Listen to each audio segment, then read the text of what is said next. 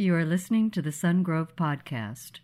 For more information, please visit our website at sungrove.org.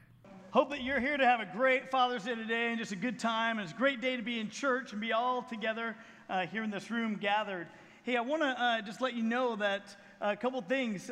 In this series, we're trying to teach men a couple things. How to handle threats, how to gain confidence, how to get a brotherhood around you, and develop personal relationships that are going somewhere positive.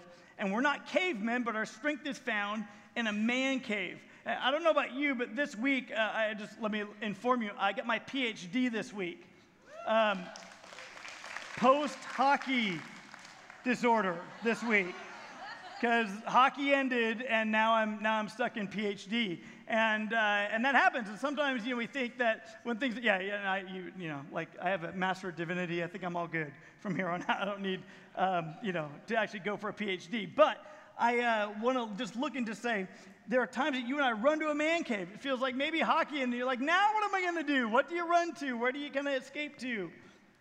But a man cave we're going to redefine during this series.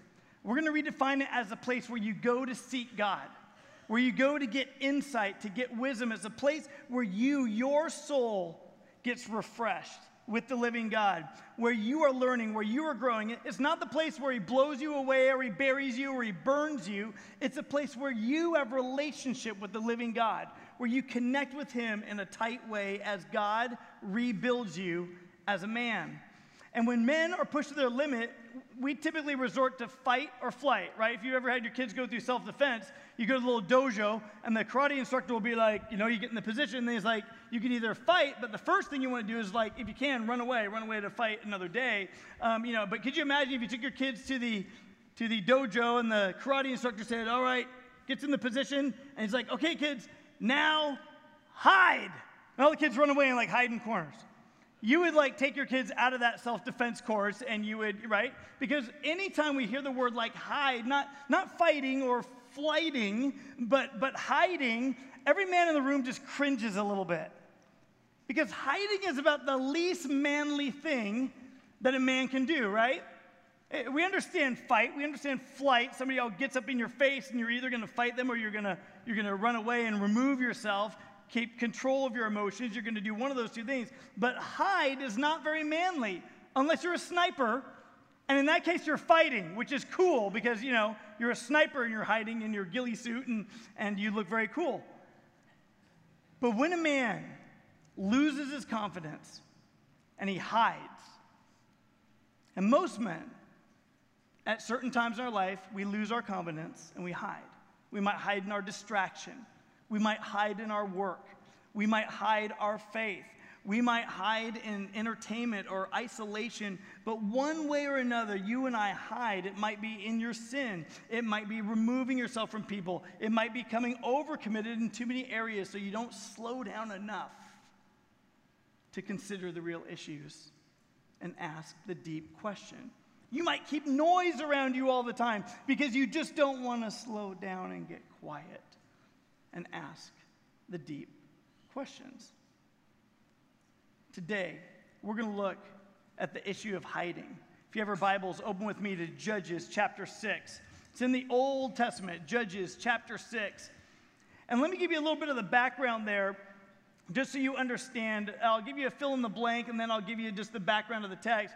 And the fill in the blank that we're going to look at this morning is that men live oppressed when they forget their identity. Men live oppressed when they forget their identity. What had been happening with the people of Israel? They were the people of God, and Israel is a somewhat young nation. And at this time, they don't have a king. No kings have ever existed at this time in history in Israel. What God would do is he would raise up judges at certain times in Israel's history to be like a prophet of God, to bring the word to the people and give some leadership. But Israel was a theocracy. That means they were not a democracy. They were a theocracy. That means God was their head. They would follow the Lord. He was God, and they would follow him. But like us, there's many times that they would wander away from the living God.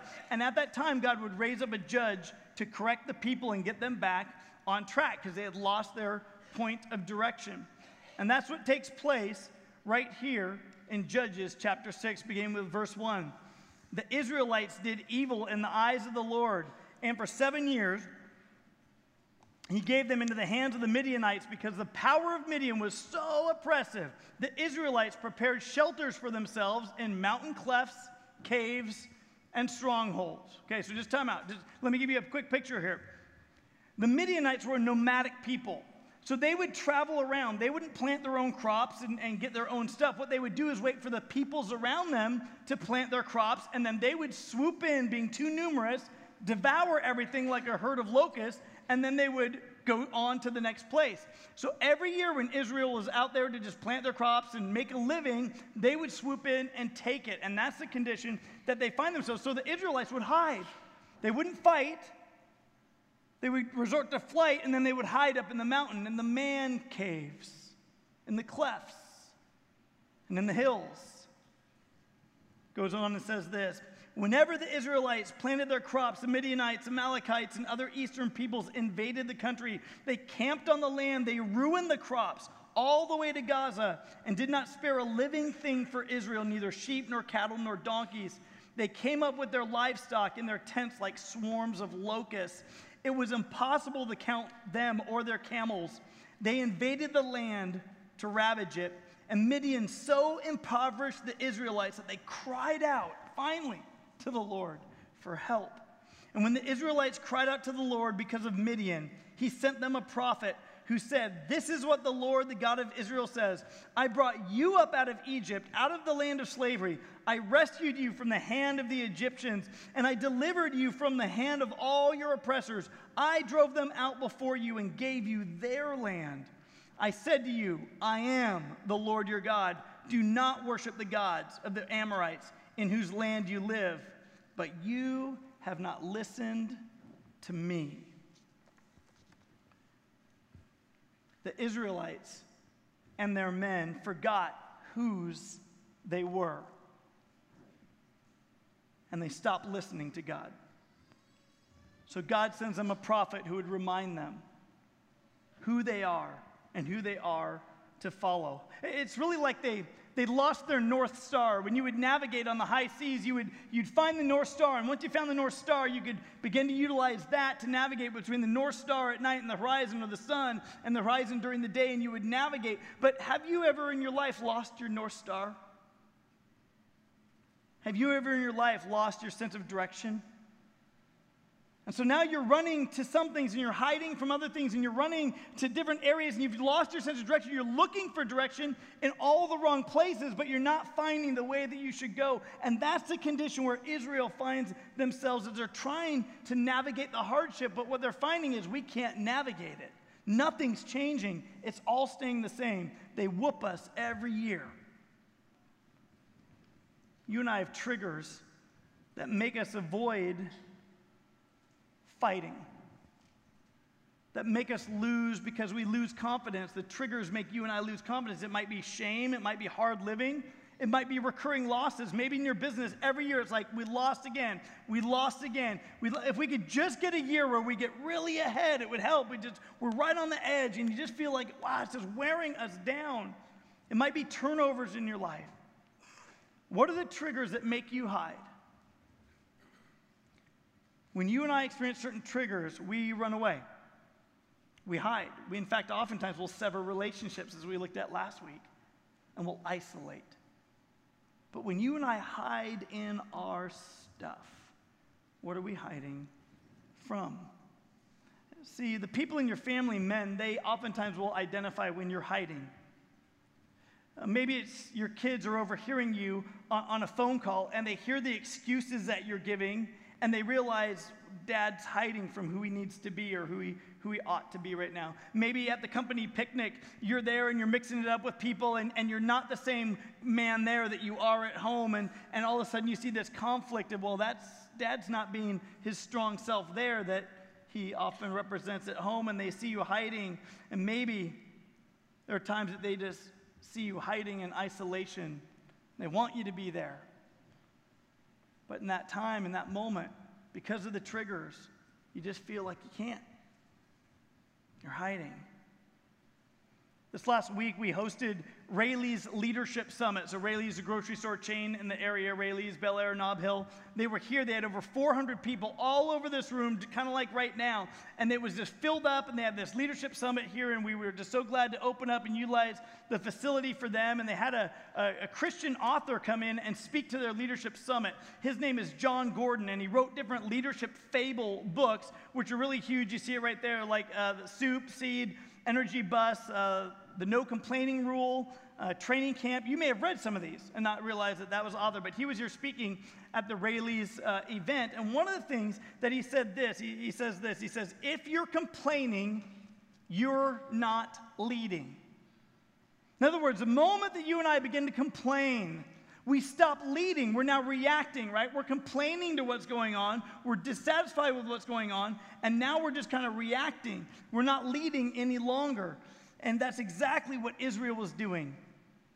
They weren't leading anymore in the land. They were reacting to what was happening in the land. And they were running away and they were hiding. They had lost their confidence. And there's got to be a better way. There's got to be a better way for you. There's got to be a better way for me to walk into godly manhood. If you're taking notes today, catch this. Men live confidently when you investigate and believe who God says you will be instead of who you are right now. You're going to take some time. You're going to investigate. You don't just take it right away, like first time God says something, you go, oh yeah, that's me. But that you take some time, you investigate, and you choose. You come to a point of conflict. You come to a point of action. You have to choose. Will I believe who God says I will be, or will I continue to believe who I am right now, that's going to carry on forever? That who I am right now is not going to get any better. In fact, who I am right now is probably going to get worse and worse and worse the older and the longer I live and the more life experience I have. But I have a choice. Do I believe who God says I will be and the work that he's doing inside of me, or will I choose just to rest in who I am at the moment? Israel was right there. And we introduce a young man named Gideon. If you look with me at Judges chapter 6, verse 11, the angel of the Lord came and sat down under the oak in Ophrah, that's Ophrah, not Oprah, that belonged to Joash the Abiezrite, where his son Gideon was threshing wheat in a winepress to keep it from the Midianites. Now let me just time out right there. What's he doing? He's hiding. Here's Gideon. He is threshing wheat. Well, where do you thresh wheat? You go to the top of a hill where there's wind, and you take all your wheat up there, and you take the fork and you throw it up in the air, and all the chaff blows away. All the sticks and everything, they all blow away, and the seeds fall to the ground. So you keep doing that until finally you have all the wheat in a pile. Well, what's he doing? He's in a wine press. He's in a circular, round press for grapes that all have walls all the way around. He's hiding there, and he's tossing this stuff up, and the seeds are falling down, and he's throwing this up. He's hiding in the wine press.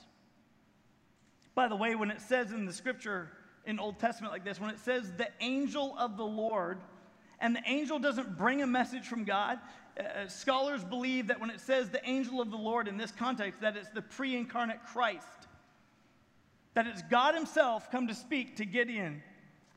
It says this in verse 12, when the angel of the Lord appeared to Gideon, he said, "The Lord is with you, mighty warrior."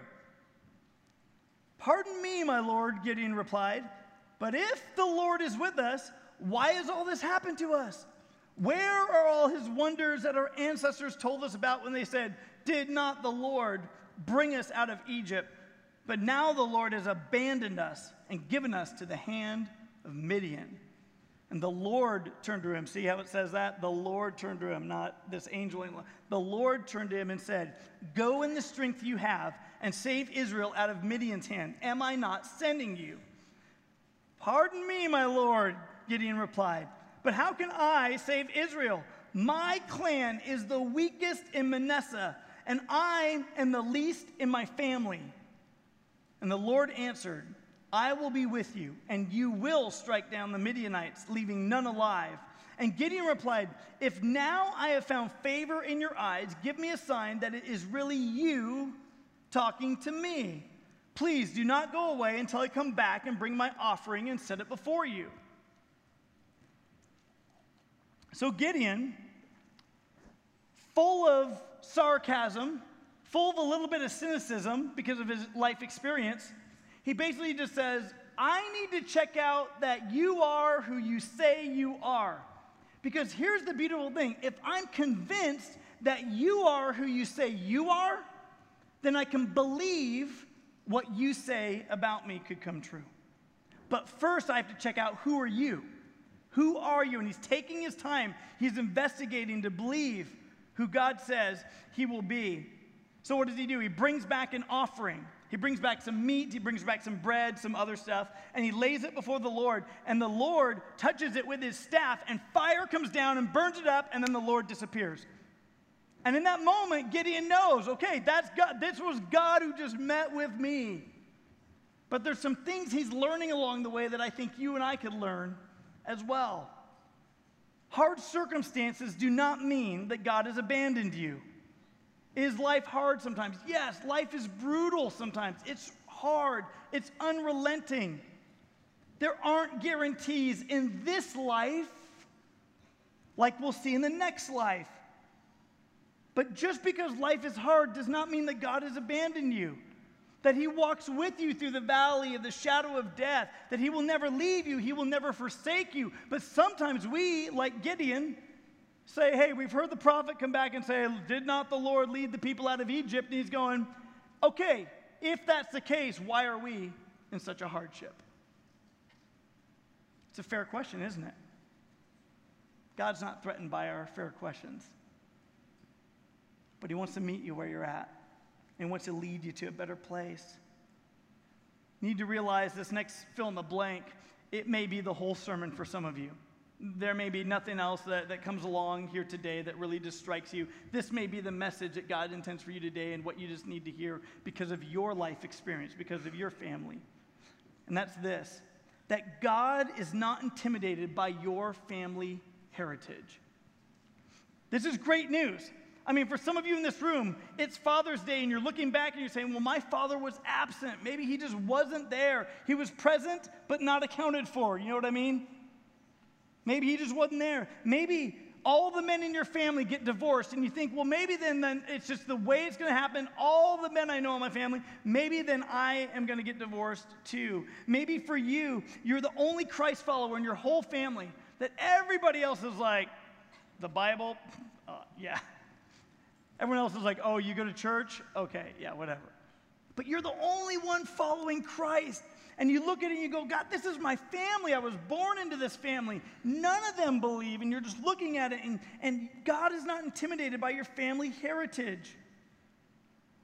Maybe you never knew your dad. Obviously, we've all had a dad in this room, but maybe you never knew who your dad was or didn't get a chance to know your dad. Perhaps your dad was the very person who robbed you of your confidence, men.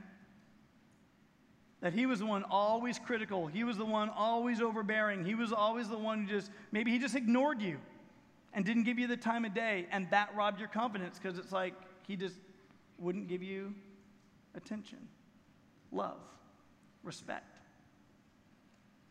Maybe for some of you, you had a good dad, a great dad. And maybe your dad has died. Maybe your dad has gotten old and feeble and dependent, and you're having to navigate and walk those roads right now. But I want to let you know that God is not intimidated by your family heritage. God often picks the most unlikely man to actually undo a family heritage. I don't know if you know that. God doesn't pick the strongest man in the family. He usually picks the most unlikely man to undo the heritage of his family. To basically come along and say, I want to make a better second half of the story compared to what your heritage is, and I've chosen you. And you're saying, who am I?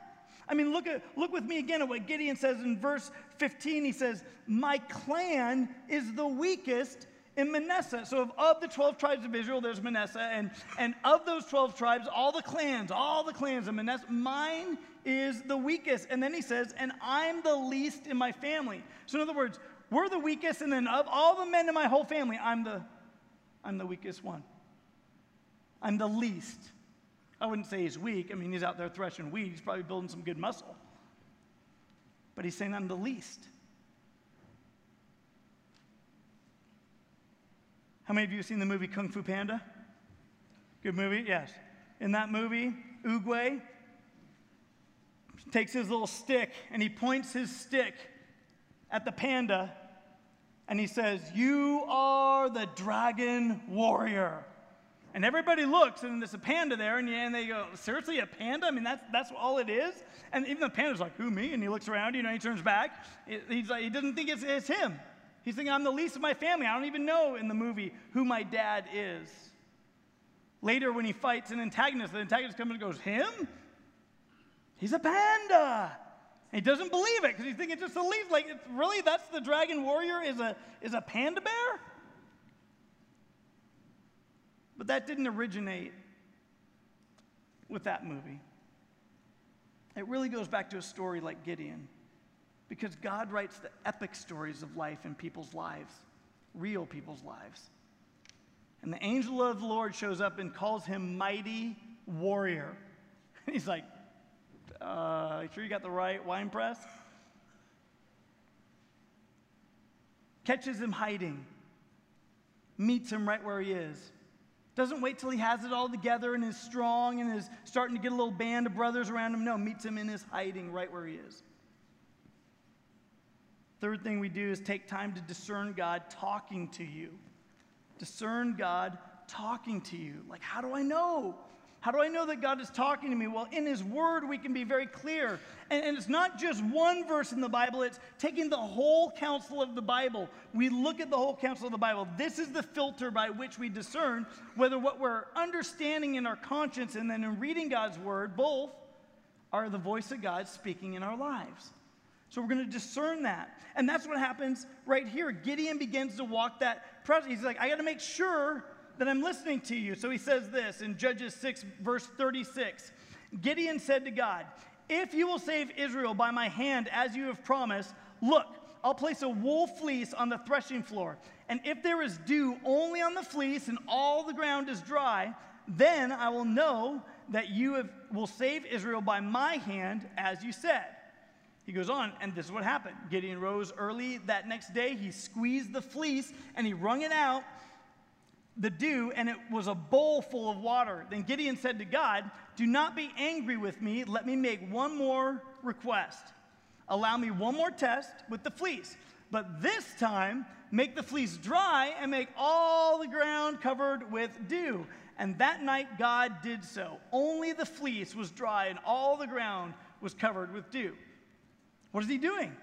He just says, okay, I understand, first of all, that you say who you are. We understood that when you lit up the fire of the sacrifice. But now I need to just make sure that you're actually telling me to do what you said to do. And he's taking time to listen to God. And people like downplay that he tested God this way. And people will talk about that you use your fleece. It's like Christianese to mean you just sought God a little more deeply and tested him. But the truth is this, that he is seeking God. And this isn't a precedent. God is not saying to you and me, okay, when you want to know something, you get a piece of wool and you go out in your yard and you put it down in your drought lawn and see if it's wet by morning. That's not what God is saying, right? It's not a precedent. In fact, the only precedent in the Old Testament that God gives you and me to test him in is with the tithe. He says, test me in this. Bring the first and the best into the storehouse and see if I don't throw open the gates of heaven and meet your needs. What he's saying is this: you test me. Test me with your money, which I'll be honest with you, for most of us in this room is a lot harder than just using a piece of wool, isn't it? But God says, test me in that. In other words, now that I've declared who you are, you test me with giving God the tithe. And then see if he doesn't meet all your needs with the 90%. We give God the first and the best, and we trust him with the rest. And that's how it works. And we begin to test and we begin to see, okay, God, you are who you say you are, and frankly, you'll do what you said you were going to do. That's the question that Gideon's asking. Will you do through me what you said you will do? And he is. Let me give you 3 tests. They're on your outline already filled in to discerning God's voice. First is the test of the Bible. Again, this is the filter through which we discern what we're sensing God is telling us to do. Maybe in your conscience, you're sensing God to tell you to do something. But we all hear stories about people who are like, God told me to go and do something crazy and maybe shoot people or do something really weird. And we look at the fruit and we go, not even close. That was small g God talking there. That was you talking to you, or that was the evil one talking to you. That was the suggester talking to you. That was not the Lord God. We use the Bible. We say, does it contradict Scripture? God is not going to call you in your life to pimp your children. He's just not going to do it. He's not going to say, sell your children into sex trafficking. Yet all around the world, there are people who are sold into sex trafficking. God's going to be the one, the church is the one who frankly is leading the charge and responding to that very issue because of what we see in the Bible. So if you're like, God, what's going to be my occupation? What do you want me to do? God's going to say, obviously, if opportunities came up that are against me, you're going to know it because of the whole of Scripture. And then in other areas, you're going to have freedom. You're going to have freedom. You could choose to do that. You could be a farmer. You could do this, do that. You've got freedom to work. Choose, and I'll be with you. You've got freedom in those areas. But he's not going to ask you to do what's against Scripture. Second one is the test of time, that is unchanging beyond my moods or my emotions. You know, sometimes you get all caught and swept up in different things, and maybe we're making a big purchase, and maybe you told God, maybe you told your wife, man, that, I'm going to seek God before making this big purchase. So you're like, Lord, we need a new car in the family, and I just know you've set aside that Ferrari for me. And you're like, I'm going to listen. In your heart, you're like, yeah, go ahead, do it. And then you're like, that's it. Praise the Lord, and you didn't even give it a test of time. You were caught up in the moment. It was your moods. It was your emotions. And men, let me tell you especially, it's so important for you and I, men of action, to slow down and to give it the test of time. And third is the test of peace, that God gives you a test of confidence. And now, I got to let you know, it's rarely 100%, because if it were 100%, it wouldn't require faith, would it? See, when we talk about a test of peace, we're not looking to God for, God, give me 100%. Give me a guarantee that nothing bad will happen. That's our comfort speaking. God is going to ask you and I to do great things, but it's still going to require faith. Otherwise, we don't need him. And God's not interested in that kind of relationship. He's going to grow your faith. And that's what he's doing right here with Gideon. Gideon saying, I'm putting the fleece out just to say that I know who you are, and now I'm going to say, is it true that you're going to do what you do to me? But once he's done the fleece, now he has a confidence. Because he's taken the time to seek God, because he's taken the time to listen to the Lord, investigate, is this God? Now he has a confidence that will be infectious with everybody else. John Gordon said this, faith and fear both occupy or believe a future that hasn't happened yet. So on the one hand, you have faith, on the other hand, you have fear, but both are in regards to a future that hasn't happened yet, right? You and I have a choice. Am I going to choose faith, or am I going to choose fear? And fear will often make us go backwards. Faith will make us go forward. And he says this, make no mistake, optimism is a competitive advantage. Sometimes people think that people who are optimistic are naive and they're just weird, but optimism is a competitive advantage. It really is. I mean, who are you going to listen to in the locker room? It's halftime, your team is down, and you go in the locker room, and there's one guy who goes over there, and he's sulking, he sits down on the bench, and he's blaming everybody around there, and he's just negative and saying, we're the worst team ever, come on, let's go, and he's just, mad, and he's mad at everybody else. Are you going to follow that guy? Or are you going to follow the guy who's like, listen, guys, we can do this. We got to pull together. In fact, I believe we'll win. In fact, if you don't believe, you just get on my back, and I'll carry you with the belief I have, but let's go. We can win this game. You're going to follow the guy who's optimistic. Optimism is a competitive advantage. It's huge. Steph Curry, champion of the 2015 NBA championship, Golden State Warriors. Yeah, any Warriors fans in here? Oh yeah, we got a Warriors shirt right there. Very good. Any Warriors fans in here from, like, say, the last 2 weeks? Yeah, go Warriors, right? Fair weather friends. There's a lot of people in here. In fact, I got to be honest, my wife, she gave me permission to say this, but my wife was like, I didn't even know there were Golden State Warriors. Okay, she grew up in Colorado, all right? They had the Nuggets, and they were not good for most of her life there, so, she just didn't know. But, all of a sudden, you become Warriors fans. Well, he said this. Steph Curry said, every game, I try to use it as an opportunity to witness. I try to do a little signal every time I make a shot as a way to preach the message in little ways that I can. Each game is an opportunity to be on a great stage and be a witness for Christ. When I step on the floor, people should know who I represent, who I believe in. In fact, when he designed a shoe with Under Armour, I don't know if you've seen it, but on the bottom of the shoe, it's got the letters 413. It's got the numbers 413, which come from Philippians 4:13, which says, I can do all things through Christ who strengthens me. And Steph Curry says, it's also my mantra, how I get up for games and why I play the way I do. So right there, that optimism, not just in my own strength, my own power. He's not being naive in the sense of without God's backing, just come on, guys, let's go beat the Midianites. That's not what Gideon's doing. But that because of his faith in the Lord and seeking the Lord, he's ready to move forward. What's the trouble with men? Trouble with men is that more often we try to do it by our own strength. And I got to let you know that men, we live oppressed when we trust our own strength.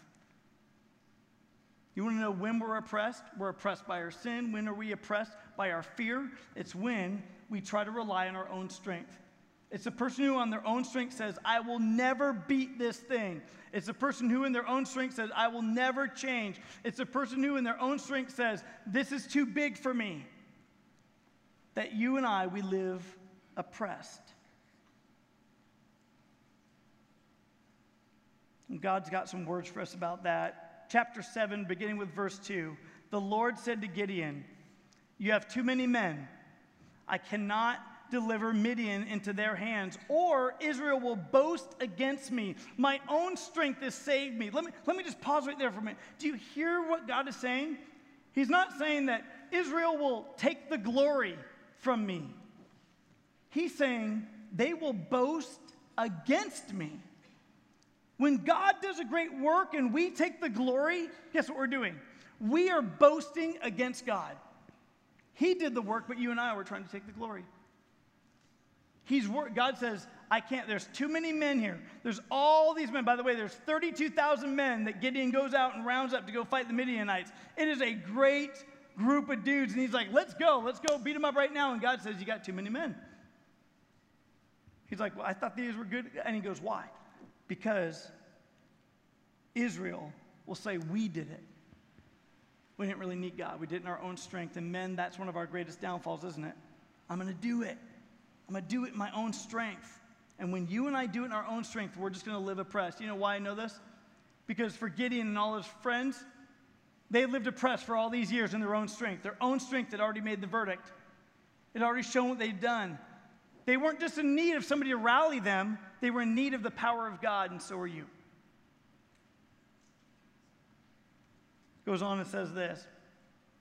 Now, announce to the army, anyone who trembles with fear may turn back and leave Mount Gilead. So 22,000 men left, while 10,000 remained. And it's interesting that God dismissed the people who chose fear over faith. They're out of here. Go home. 22,000 of them, the majority, left. 10,000 remain. But the Lord said to Gideon, there are still too many men. Take them down to the water, and I will thin them out for you there. If I say this one shall go with you, he shall go. But if I say this one shall not go with you, he shall not go. So Gideon took the men down to the water. There the Lord told him, separate those who lap the water with their tongues as a dog laps from those who kneel down to drink. 300 of them cupped their hands, lapping like dogs. All the rest got down on their knees to drink.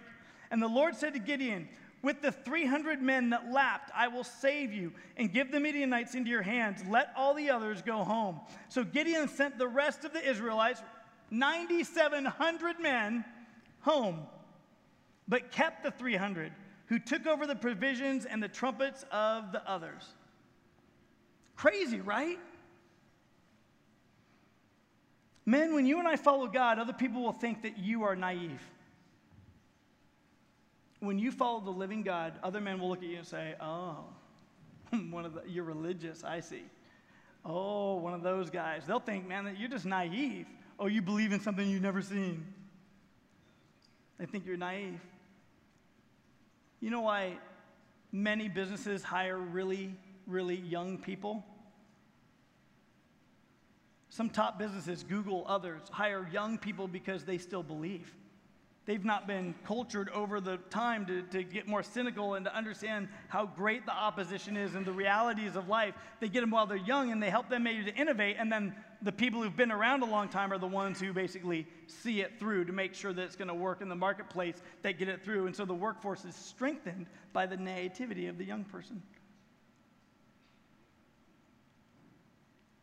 Just be naive enough to see that anything is possible.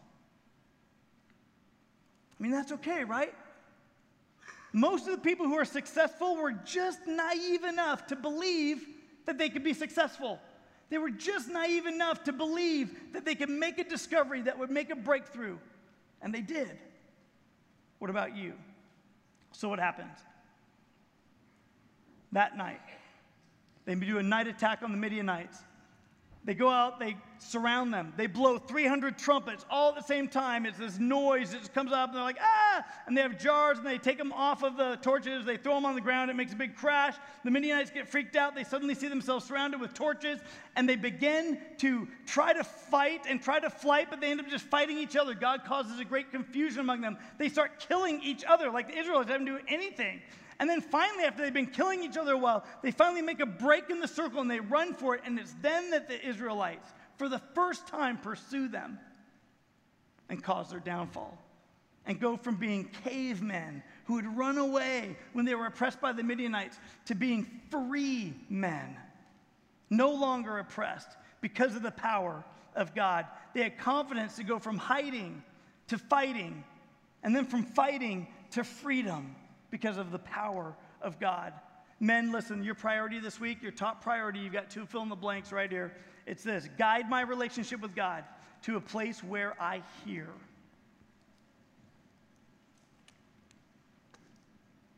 Get alone with God. Guide your relationship with God to a place where you're hearing him in his word. Where you're beginning to say, God, speak to my inner man and give me ears to hear what you're saying to my conscience. I may hear nothing with my ears. But God, what are you saying to me? And God will reveal himself to you. In your program, you've got a card that looks like this. It's called the Marks of Manhood. I want you to take this out for a minute. Men, this is not a grading scale. But you and I need a picture. And there are 8 marks of manhood on here. And what I want you to do is I want you to decide which of these 8 marks of manhood you want to begin to work on, that you're saying, I will take responsibility for this area in my own life. So you are saying, no one else is pressuring me. I'm not doing it because I have to. No one else is, belittling me to do this. You're basically saying, I take responsibility for it. And maybe for you, it's economic maturity. And you're saying that I would have economic maturity sufficient to hold an adult job and handle money. And you realize, I got to get a handle on this, so I'm going to take the Financial Peace University class. I'm going to begin to get my finances in order. I'm going to begin to risk faith over fear, and I'm going to begin to honor God in these ways. And you're saying, I'm going to do this as a man. I'm going to take responsibility this year for this. Could you imagine what a different man you'd be in 1 year? Could you imagine if you did relational maturity? Relational maturity sufficient to understand and respect others.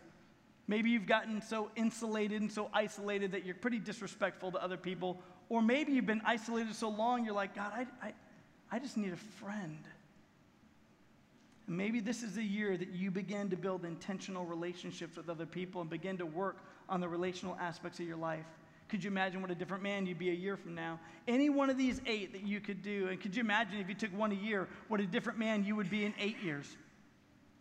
You would not be recognizable as the same man you are today. See, you and I don't have to arrive at the end zone all in one play. But God is calling you and I to begin to take responsibility for our spiritual life. So we get alone with him where we can hear. And then we begin to take responsibility. And ladies, you're savvy enough to look at all 8 of these and apply it to your life, aren't you? Will you bow your heads with me? Jesus, we're so grateful that you love us, that you would come to Gideon in his time of need when he was hiding and he was hurting and he was cynical, and you would call the least of these to be great in your kingdom. And so, God, I ask right now that your Spirit would meet with men in this room, with women in this room, with young people in this room. Begin to reveal to them that you want them to be great in your kingdom, that you want to do great things in their lives, that you want to kill the giants that stand before them and unleash them to be men who are free and who have great faith. If you're a believer in this room, as we continue in a time of prayer, will you just pick one of those areas and just commit to God? God, this year, I'm going to take responsibility. I would, by the way, use those words. I take responsibility for this area. You choose one of those that you'll work on this year, and you tell the Lord. But I realize that there are some in this room, you've never received Jesus Christ as Lord. You've never asked for the forgiveness of your sins. You've never asked for a relationship with God. And God is revealing himself to you today. That thing you feel on the inside that's drawing you is just God saying, I love you. I'm coming to meet with you. I want to know you and have a relationship with you. I want to cancel out all your sin. I want to make you a new creation. And if that's you today, then you simply pray a prayer like this after me. Jesus, today I'm saying yes to you. I believe that you are God, that you died on the cross, that you were buried in the ground, and that you came to new life. You rose from the dead. I ask you to come into my life and make me a new creation. Jesus, make me spiritually alive. Forgive me of all my sin. Wash me and make me clean. Today, Jesus, I'm saying yes to you. If you just prayed that prayer, will you raise your hand up? Anywhere around the room, you just raise up your hand high. I'll look here from stage and see you. My eyes are open, but you just raise up your hand. We've got some people who wander around, want to give you a card that helps you with the decision that you just made. You just hold your hand up. They'll find you. Awesome. All around the room. God, we're so grateful for you in our life, and we ask you, Jesus, to meet us here today. Lord, we, young and old, we need a good father, and you're the perfect one. You never sin against us. You're always for us. You never leave us. You never forsake us. You won't abandon us. You have not made us orphans. You're not displeased with us. You're not angry with us. But God, you want to draw us back when we have forgotten to listen to you. So we say, thank you, God. We need that kind of father, and we love you. In Jesus' name, and all God's people said, amen.